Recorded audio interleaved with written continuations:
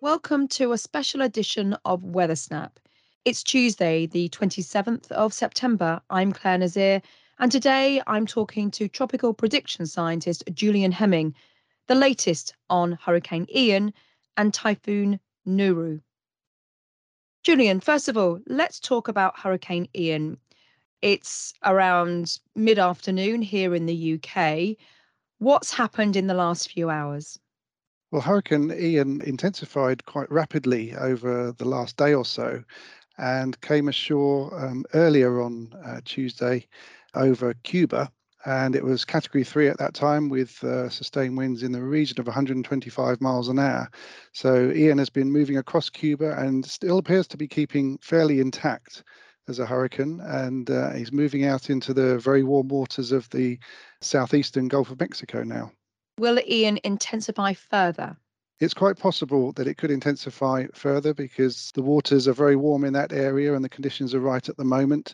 So further intensification is possible. Now, there is a possibility of a slight weakening before the next landfall, which will be over Florida, because the atmospheric conditions might become a little less favorable, a little more of what we call wind shear, which could weaken the storm. But even if it does weaken, it'll only be a fairly minimal amount, and it still might retain major hurricane status, Category 3, when it makes landfall over the west coast of Florida. So, very concerning, a major hurricane surging towards the western side of Florida. Can we be more specific about where we're likely to see this hurricane make landfall and when? Well, over the last few days, there's actually been quite a lot of uncertainty over the forecast track of Hurricane Ian once it gets into the Gulf of Mexico. And anywhere from the Florida Panhandle in the north right down to the southern part of Florida were possible landfall locations. Now, it seems to have narrowed down a bit now as we get closer to the event. So we're looking at landfall of the eye itself being somewhere in the region between Tampa and Fort Myers, Port Charlotte sort of area of the west coast of Florida. Again, it'd be very important precisely where the eye makes landfall in terms of the impacts from storm surge, because the storm surge would typically be a lot more on the southern flank of the eye, and there are some bays in that area which could see some high amounts of storm surge. What sort of numbers are we talking about in terms of storm surge? Typically, we could see 1 to 2 meters of storm surge in quite a few locations, but it's possible in those areas which are just located to the southern part of the eye, they could see as much as 3 meters of storm surge. But it should be emphasized that there are other hazards as well, which will actually be more widespread. There'll be large amounts of rainfall. Again, we could be looking at 150 to 300 millimeters in many places, and possibly as much as 500 in a few places. And again, as we've said, the hurricane is making landfall as a major hurricane, so wind strengths could be in excess of 100 miles an hour in some places.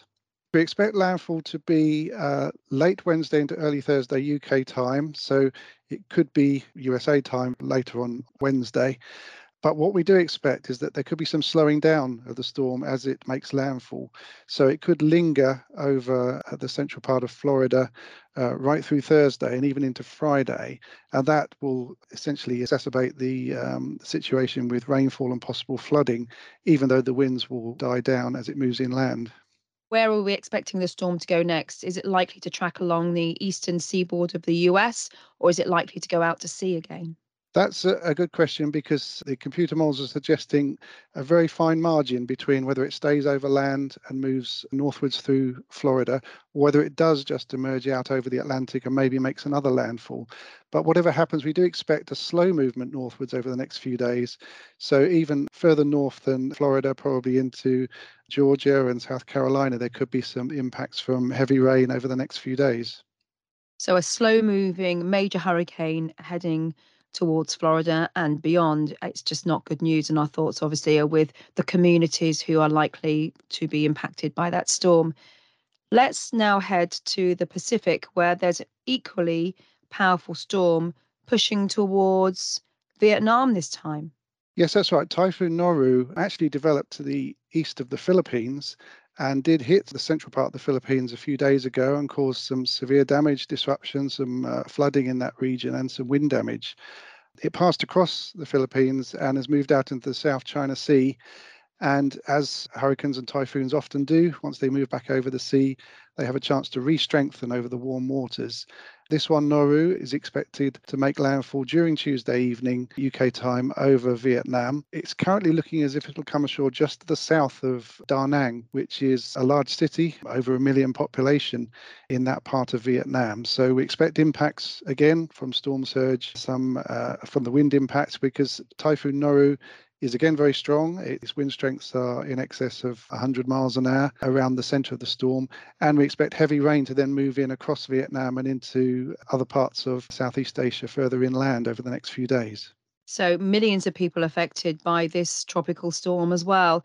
It's very active on both sides of the Northern Hemisphere. Thank you very much, Julian. And obviously, we can learn more by looking at the Met Office Storms Twitter feed, which is always updated.